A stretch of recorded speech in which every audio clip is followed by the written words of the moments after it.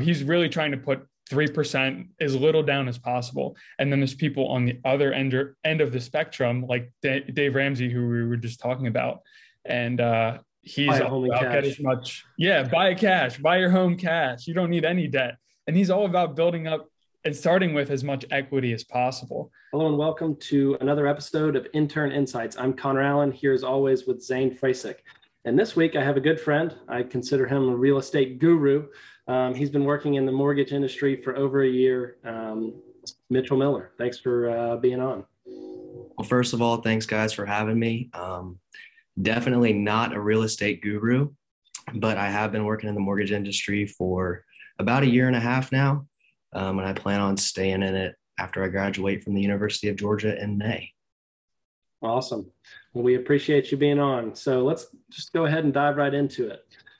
So there's a lot of there's a lot of power in investing in real estate. A lot of people talk about it all the time, and there's a variety of different ways to do it. So Mitchell, I know that you plan to invest in real estate when you graduate college and get out into life. So what are the reasons that you would do this? Well, I think the most powerful thing about real estate is that you gain appreciation on properties while also getting cash flow. So if you can find properties that bring in money every month and then hold them for 30 years and sell them, and they've been appreciating for, say, 30 years at 3% a year, that just compounds over time and really makes it a powerful investment. For sure. Yeah, it's definitely not like, investing in S&P 500 and just getting, 10% returns every year. It's right. A lot different, especially when you actually own the properties. Yeah. So, not to derail us too early here, but it kind of brought a question to my mind. In investing in stocks, it almost seems like you need to, invest for dividends where you're getting that quarterly dividend, that free cash flow coming in. Or you can invest for the price appreciation. Is there any example like that in real estate where you're kind of choosing one over the other? Or is it just generally kind of like you're going to have a good amount of both? I mean, I would say from what I've read and what I've listened to in podcasts, there are certain areas of the country that cash flow is not possible. So you're looking for areas that look like they're going to have high appreciation over the next few years, and you're just banking on that. And then there's areas like the Midwest where you have to do something severely wrong not to have cash flow. So I just think it depends on the market you're in, kind of whether you have cash flow or appreciation, what the goal is.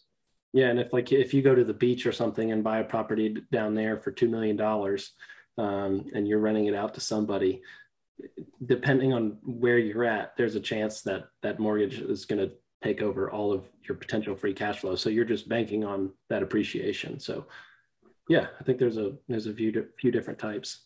So let's go ahead and move on to the next slide here. So this is kind of another reason of why you might invest in real estate. So there's real estate that you can invest in by yourself. Like you can do it, just you, not doing it through any type of product or investment. And then there's REITs. And so REITs are just a simple, easy way for the average Joe to invest in real estate. And you can see here, and Zane, if you want to dive into a little bit about this chart, but you can see that the returns for REITs consistently annual are higher than US stocks. Yeah, the big reason for that is the compound dividend. So REITs have to pay out to be considered a REIT. Real estate investment trust, you have to pay out 90% of your profits to your shareholders in the form of dividends. So this is why if you're looking at REITs, generally you're going to see really high dividend yields, 3, 4, 5% is very common. That really leads to all that price appreciation. Yeah, I'd be interested to see a chart without reinvested dividends. I wonder what that would be like. I bet it'd be low. I think Probably. It would be, massively underperforming. Yeah. So if you buy a REIT, reinvest your dividends. It's important. So there's a couple different types of real estate investments that you can do. Right here in this graphic, you can see the different types. But there's residential, there's single and multifamily homes, there's apartments that you can invest in. There's commercial real estate, industrial and retail, and REITs is the last thing. And so you can invest in, if you take the REITs at the very end, you can use the REITs and typically invest in any of these different styles. So there's residential REITs, there's single and multifamily REITs, there's retail REITs, there's everything that you could possibly want, which is nice as an investor that we have that opportunity to do that. But like Mitchell said earlier, like if you're investing in a REIT, you're not getting, like you're getting the free cash flow as a dividend, but it's not compounding like it would if you were to actually own it yourself. So is there one that you're more likely to want to own out of any of these? Asking for you, Connor, and for Mitchell. I mean, I'll go ahead. Sorry, Connor. First of all, obviously, residential is just owning your own house. So I think that's the most accessible, the easiest way to get it. I mean, you can put 3% down and own your own house. And then I think the next step up from there is buying a house to rent out to others. That's the logical next step because it's the next cheapest, right? No one just has $3 million to go buy an apartment typically, but you can probably scrape together $50,000 to put a down payment on a rental home. So I think the logical step is to buy a house for yourself and then look into single and small multifamily and then kind of scale up from there. Yeah, I know. What about, can you talk to us a little bit about house hacking? I know you've had some interest there. That's actually something that as I'm looking to graduate that I'm thinking about doing, which is house hacking is basically buying a house and then renting out some portion of the house, whether you buy a duplex and rent out the other side or buy a house with a basement and rent out the basement. So it gives you an opportunity to kind of get introduced to landlording and owning real estate, but you also get the ability to use loan programs that are made for residential investors. So you can put 3% down on a house, but still have that investment opportunity. Gotcha. So that 3% down figure, I don't know if you're familiar with Meet Kevin. He's a YouTuber, talks about real estate all the time. I'm going to be interviewing him coming up. So I was interested in like going through a lot of his videos, and he is really on the side of the spectrum of put as little down as possible. Like get the home and then use that leverage to kind of expand your portfolio, start buying up other properties. And, you know, he's really trying to put 3% as little down as possible. And then there's people on the other end of the spectrum, like Dave Ramsey, who we were just talking about. And he's all about get as much. Yeah, buy cash, buy your home cash. You don't need any debt. And he's all about building up and starting with as much equity as possible. I mean, for me, I feel like I would lean more towards the Meet Kevin strategy, but I'm interested in what you guys think, if you have a take on that. Well, first of all, I think that what Dave Ramsey preaches is 15-year mortgages, put 20% down. And that's just not realistic for a lot of people. I mean, for a $200,000 house, you're looking at $40,000. How long is it going to take a 23-year-old to save up $40,000? And then the 15-year mortgages, they're obviously a shorter term. So they're going to be more expensive too. So you got to make more money to be able to afford that mortgage. So I think there's a happy medium. Maybe I would put down as much as you can afford, but I wouldn't let a small down payment keep you from buying a house. Yeah. I mean, I would look at it on, you know, like a lot of people look at their mortgage as, you know, a portion of their budget. So they're trying to fit it into their budget. And I don't think that's always the smartest way to do it, because you don't want to just build out a 30-year mortgage and do the minimum down payment and, you know, really kind of make your life difficult with that payment that you're going to have to do. But at the same time, you know, if you can afford it, if you can afford a small down payment and you can afford the monthly payment towards your mortgage, you know, I don't see anything wrong with that, to be honest. Obviously, if you're trying to make it shorter, like if you're worried about, you know, if you put a small down payment on a house, and I may be wrong about this, but this is what I understand. Y'all can correct me. If you put a small down payment down and you get a 30-year, that first year, you're almost building up no equity. Is that correct? Because you're paying all interest? Pretty much, yeah. And then if you put anything under 20% down, you have to pay private mortgage insurance, which is basically a deadweight loss. So that's insuring it in case you go into foreclosure for the bank. So that money is not going towards equity, it's not going towards interest, it's just going towards that PMI figure. So that's another drawback to putting less than 20% down. But I would say getting your foot in the door is oftentimes more important than worrying about PMI, for sure. Do you know what that typically would cost? Is it on a percentage basis? Or? It just depends on the loan program and how much you put down. Gotcha. Gotcha. Very cool. So let's move on to the next slide here. So Mitchell, I want you to talk to us about the specific reasons. I know we talked a little bit about it earlier, but dive in and tell us about why you're going to invest in real estate or why you think other people should. Well, I think the first reason is there's a quote from Dale Carnegie, and he says that 90% of all millionaires become so through owning real estate. So I think first and foremost, it's just a super powerful wealth building tool. And I think the reason for that is obviously real estate appreciates, it creates cash flow. You get tax credits for interest that you pay on your mortgage. And then another benefit is that it helps you diversify. So if you have a portfolio full of stocks, you can diversify that easily just by buying a primary residence. Yeah, that's the main points. If we want to take a deep dive into any of those, we can. Yeah, no, that's great. What are your thoughts on, like, I'm looking at the slide now and I see having a hard asset, having a fixed asset that's in the ground, immovable. For me, it could be a little bit scary because you either have to be there and deal with it, say you're renting it out, or you have to hire somebody to do it for you. And it could be a bit of a time consumption versus, looking at the other options, stocks, bonds, cash. You're not putting in a ton of time. Now you should if you're like researching what you're investing in, but it seems like there might be a hidden time cost in real estate. There definitely is. And I think what you just said is also one of the biggest benefits for real estate, because there's only so much land that we have. There's a monopoly on each house. Every house is a little bit different. So every single stock in Apple is the exact same. You're going to get the same dividend. You're going to get the same appreciation as the next person who owns that stock. But every single piece of real estate is different and you can't recreate it anywhere else.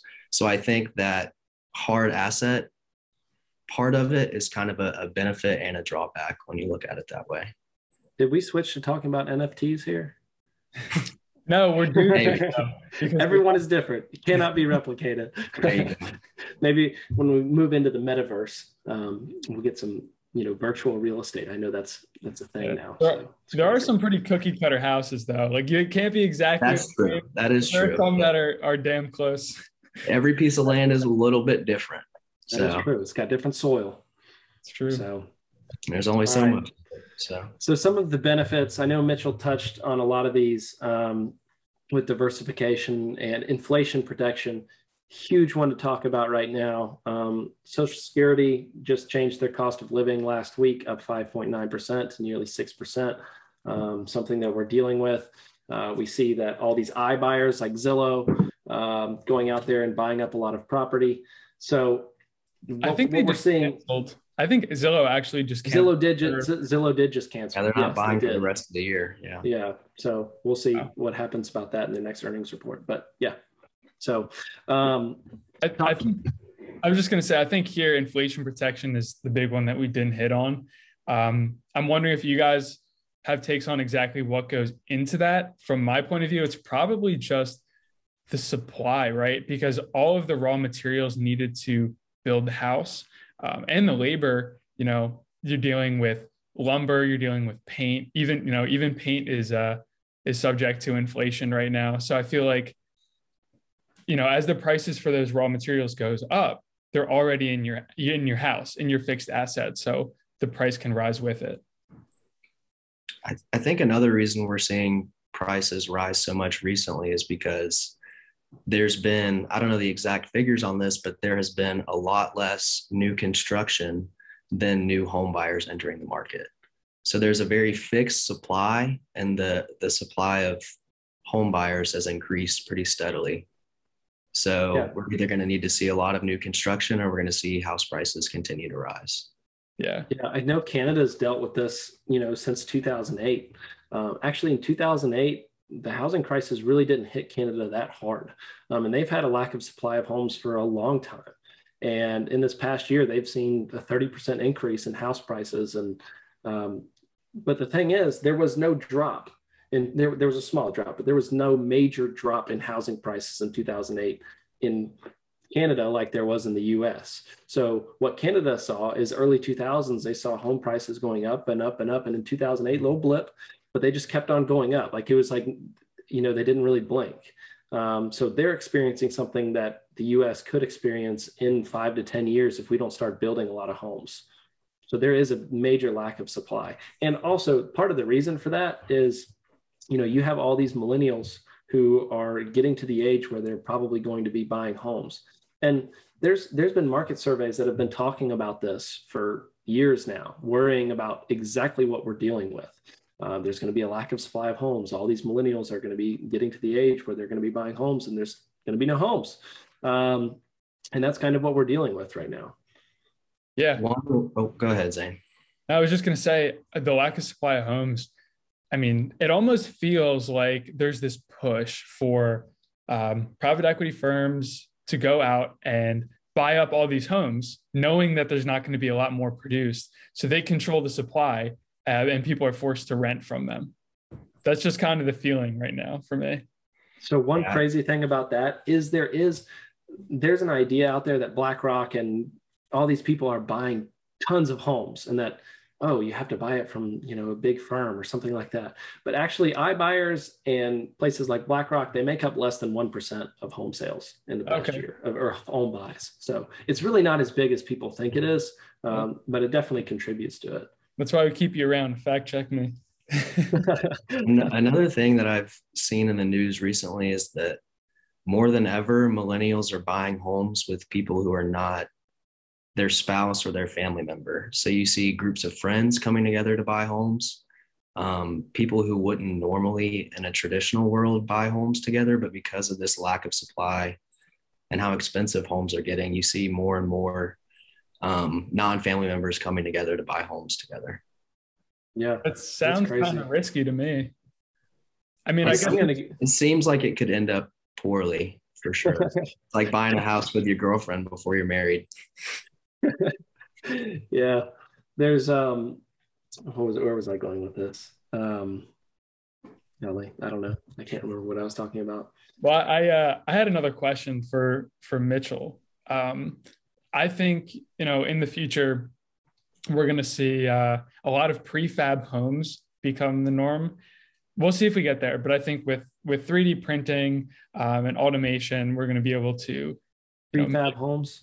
It's like prefabricated, so homes that are made in a factory, like literally cookie cutter. You can kind of order them how you want, but they're like made trailers almost, but just nicer. Yeah, for a minute there, Amazon was selling them, I think. Amazon selling. You would think it's a trailer, but a lot of them now are bigger. Some are even 2 stories. But then they'll basically ship this home out, put it on the foundation, and there you go. Instead of dealing with the weather and building it on site. I have no idea what the value is like for them, if the value holds up over time.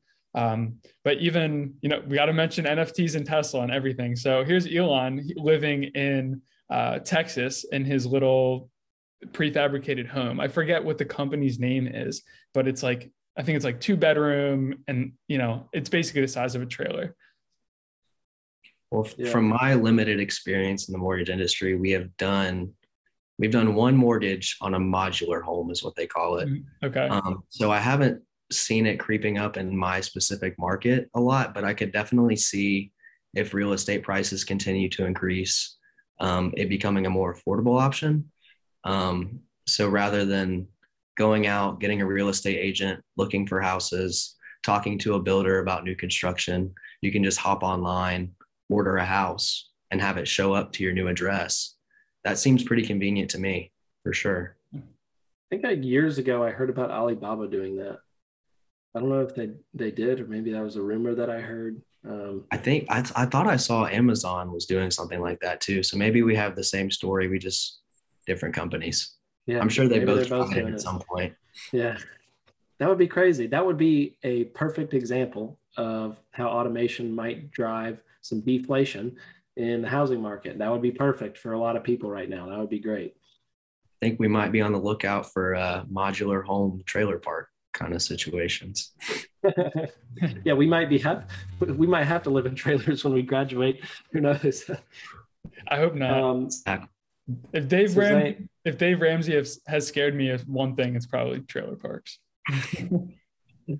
Zane, open us up on the Evergrande crisis. Yeah, definitely worth mentioning. Debatably the biggest news in real estate right now, because people are comparing it to the 2008 financial crisis and saying it started the same way.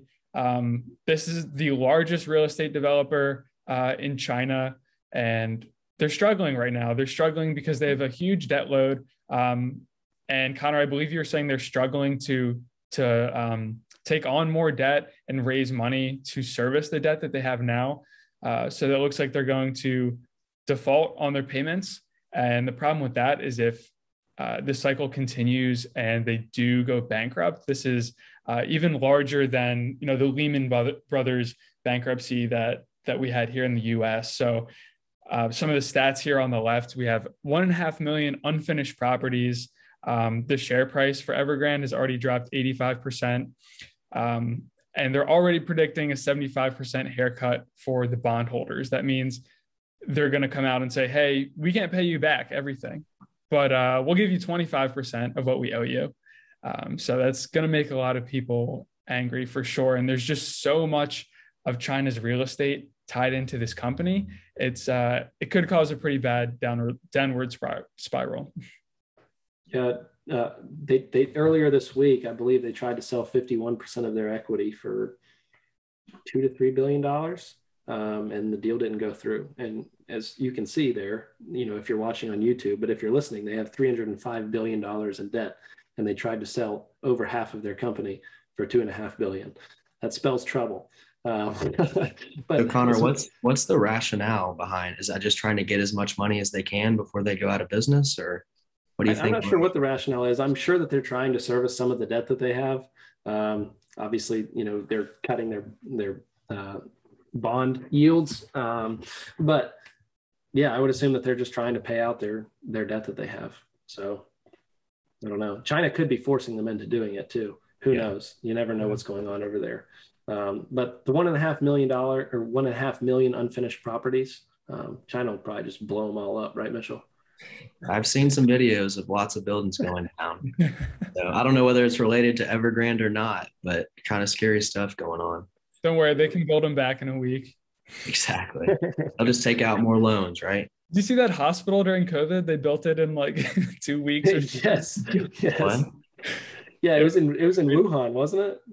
I think so, but it was insane. I think it actually collapsed, which is awful. But the construction speed was insane. I can't imagine. Was there anybody inside?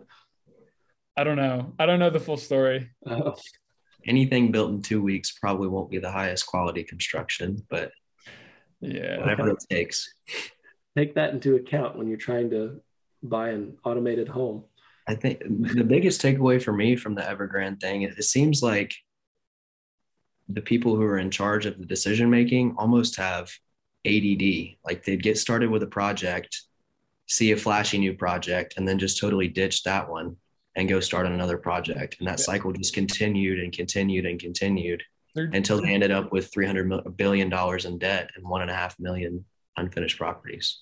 Yeah, they're just so over leveraged that, the actual cash flows and the value accrual from the properties that they have is just not even there to start servicing the debt that they're taking on. So we'll see. Maybe the government bails them out. Maybe they don't. It's a tough precedent to set, especially on this scale. But we'll see. Yeah, I think we'll have to see a bailout of some sort, right? I think, I think they might get bailed out, especially over in China with how much economic control the government has. But it's probably in the government's best interest to just say, okay, we'll help you pay your debt or whatever, but we need to take over some of these homes. and then the state would have a lot of property as well. Yeah, for sure. Does anybody have a figure of what they have in like assets currently, just to see what the ratio is of? Well, they have total assets in billions of yuan, which I don't have the translation for right now. Yeah. Well, Okay. they've got, I don't know. I don't know what it is. I can't read that. It's probably not a good looking figure. Probably not. I'll have Jamie pull that up. I think, to be honest, I think the Evergrande thing was a little bit blown out of proportion. I remember the week that it dropped, everyone was like, "Oh my goodness, it's Lehman Brothers. Oh my goodness, we're going into a crisis." And then, a couple weeks later, nobody's talking about it. So honestly, I think it's one of those things that'll just blow over. I really don't think it's going to have that big of an impact on the U.S. Or, in general. So, yeah. What's crazy is it almost seems like if people try to see it coming, like, take COVID for an example. It's, if you don't see it coming, it could be a lot worse. But if you are like, oh, this could be the outcome, watch for this, it never actually happens. If people are prepared for it, it doesn't actually happen, because why would it? It's always about, something happens out of nowhere unexpectedly.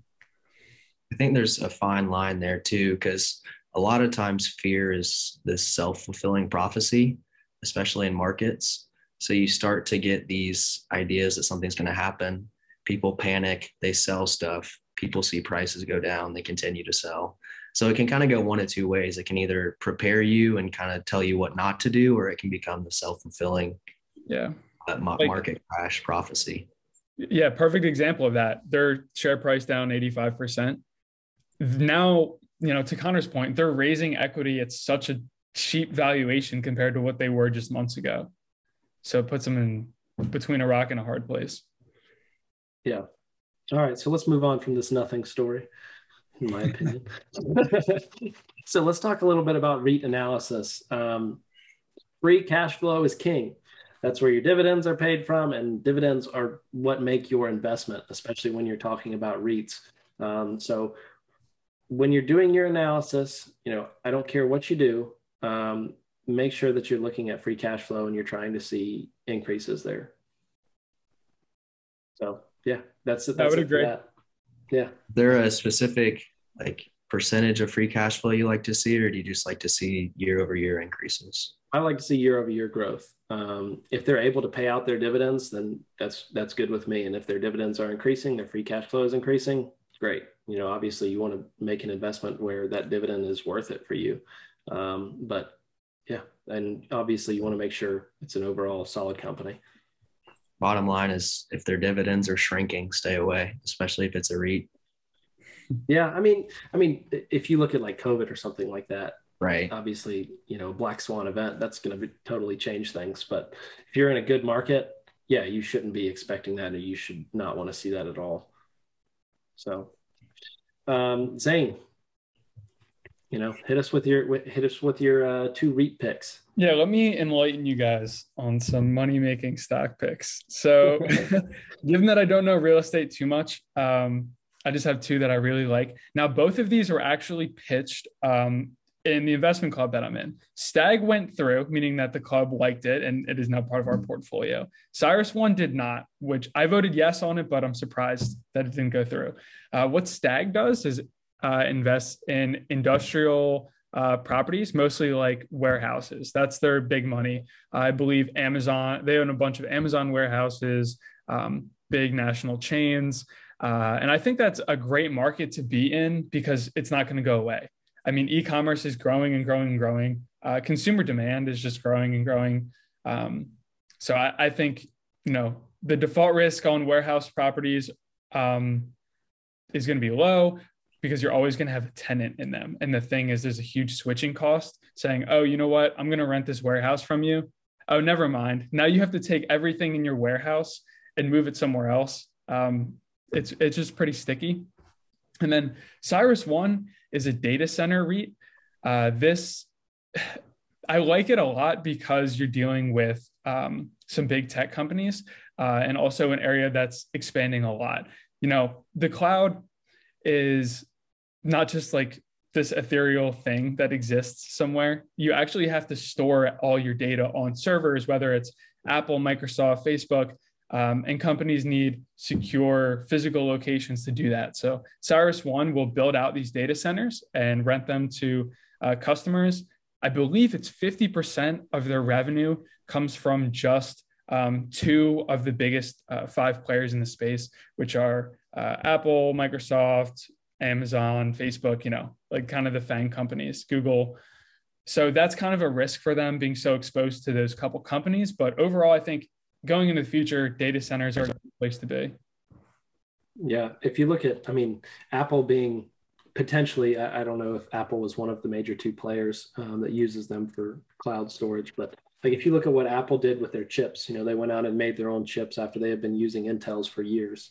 I do wonder if they might start building data centers themselves, which would be a major concentration risk for CyrusOne, but could potentially be really good too. So we all know Apple's got the cash to do it. They do indeed. They've got all the cash in the world, seems like. So cash flow. Zane, do you know what the typical leases are for these commercial or the warehouse properties? Connor and I were talking about this earlier, and I didn't know if you had an idea.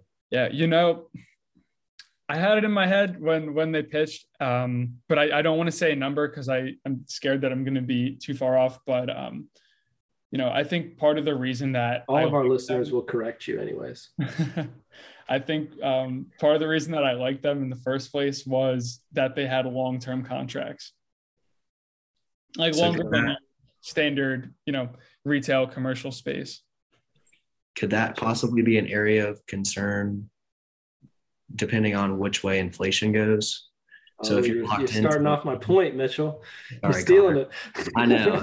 We were talking about it earlier and it's just been on the top of my mind. So just depending on, so if say you're locked into a 15-year lease and then inflation goes higher than whatever your agreed to percentage increase on that lease is, could that be a cause for concern? Yeah, it definitely could, but it's all about the contracts. I don't remember honestly if they had any provisions for expected rent increases with inflation or anything like that. But yeah, totally a valid concern. Also, Connor, thanks for making me look smart there. Appreciate you. So anyways, I'll move into my picks, which aren't actually REITs.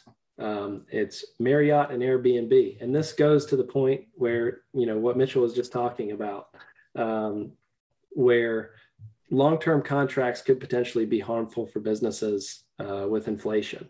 So if we're experiencing 5-6% inflation on the year, that's obviously going to drive up costs for businesses. If they have long-term contracts, or if it's just, difficult for them to change the prices of their leases, then it could be harmful for them. So Marriott, it's been around for a long time. It's hotel business. They can just change the prices of the room at any time they want. They can change it the next day, which is, a great inflation hedge. Airbnb, same thing. You've got a lot of different owners. So one of the reasons that I really like Airbnb, and it's not really a real estate thing, it's a management thing, is that it's founder-led. Brian Chesky.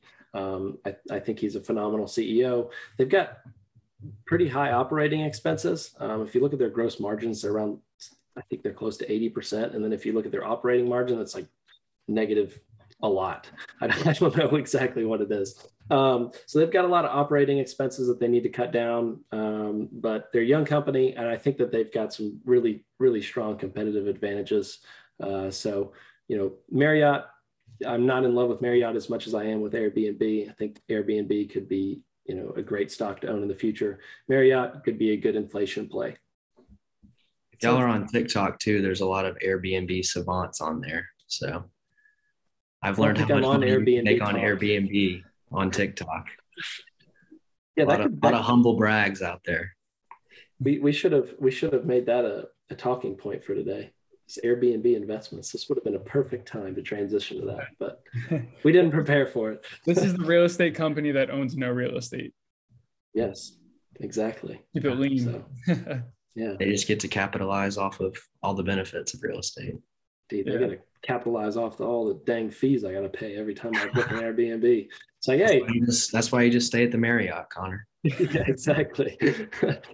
So you go to book a room and it's like $100 a night, and then you get done and it's $200 a night. You're like, man, I can't afford this. There's a cleaning fee, there's a servicing fee, there's a Mhm. we've got cameras watching you inside fee. Well, that's how I'm going to start. If I get into real estate, like kind of to your point, Mitchell, just rent out a room, Airbnb or something like that. Yeah. The nice thing about that is you can make a lot more money because you're renting much more short term too. Yeah. Mhm. I've always thought a vacation rental would be something, for me that would be enjoyable to have because, God willing, if I make enough money to have a vacation rental in the future, that it would be something that where your family could go on vacation and you could also just rent it out in the meantime. And obviously that's the dream. You got to make sure you pick the right one. But it also allows you, if you can book it, like it allows you to get something pretty nice if you can get the loan for it. Yeah. Speaking of the expensive rent, though, I will likely be in New York over the summer. So, Mitchell, if you have tips on getting rent under like $3,000, that would be. I don't think you have a chance. That'd be amazing. Good luck. But yeah, you want to move on to the tweets of the week? Yeah, take the train from like, I don't know, your house. From my house, yeah. I would live in 5 hours a day. Yeah. So, Mitchell, do you want to hold on? We moved too far here.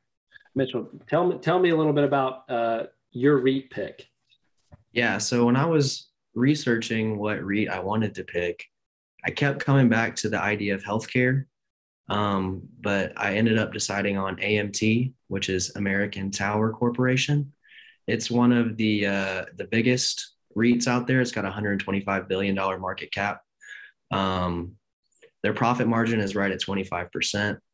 And just kind of what they do is they own the real estate that a lot of cell towers are on. I think they own around 200,000 cell tower properties throughout the United States and abroad. So I could see as we continue to move to 5G and more people continue to buy phones. You see iPads have LTE 5G coverage now. The more that we transition to this data-driven world, the more value a company like AMT is going to provide. So they're basically the infrastructure behind 5G is how I would put it simply. Okay. I like that pick until Starlink comes along. Yeah, that is definitely a cause for concern. No, but actually though, I like that pick. And I think it's been circling around the foolish investing universe as well, Connor. I don't know if you've seen it. Yeah, I saw it a couple of years ago, actually. It was one of their many emails that I received. And it was like, our favorite pick for this year, blah, blah, blah. And I wasn't subscribed to that service at the time that it was released on. And so I just copied everything. I should not be, never mind. I'm not going to say that. So anyways, I think that's a good pick. AMT. Yeah.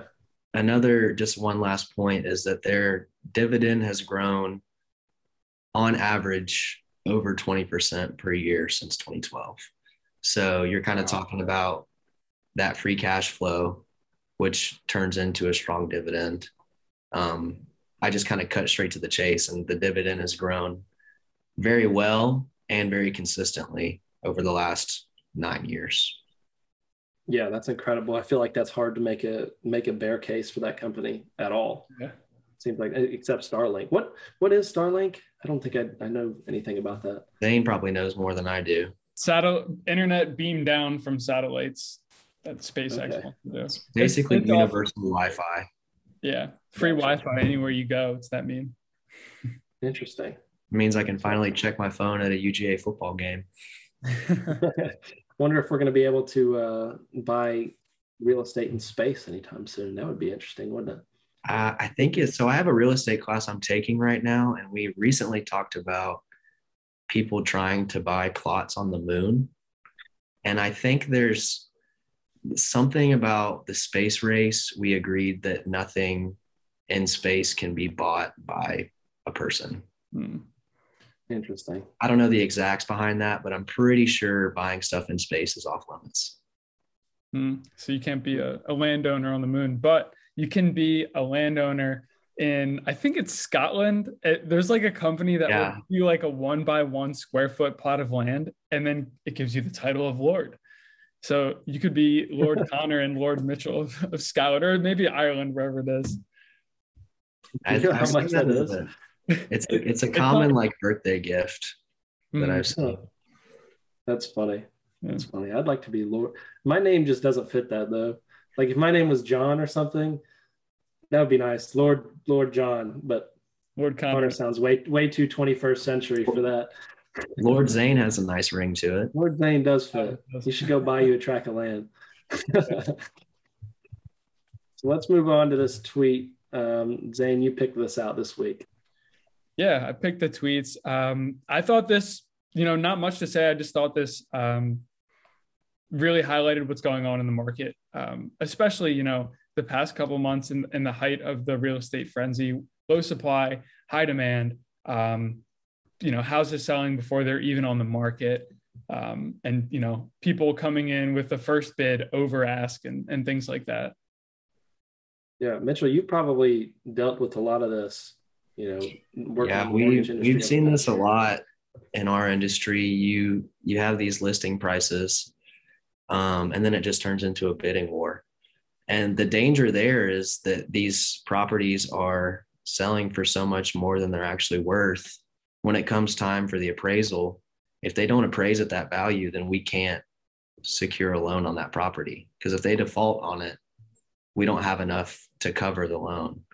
So slowly over time, you see appraisals kind of catch up, and that's what causes additionally housing prices to rise.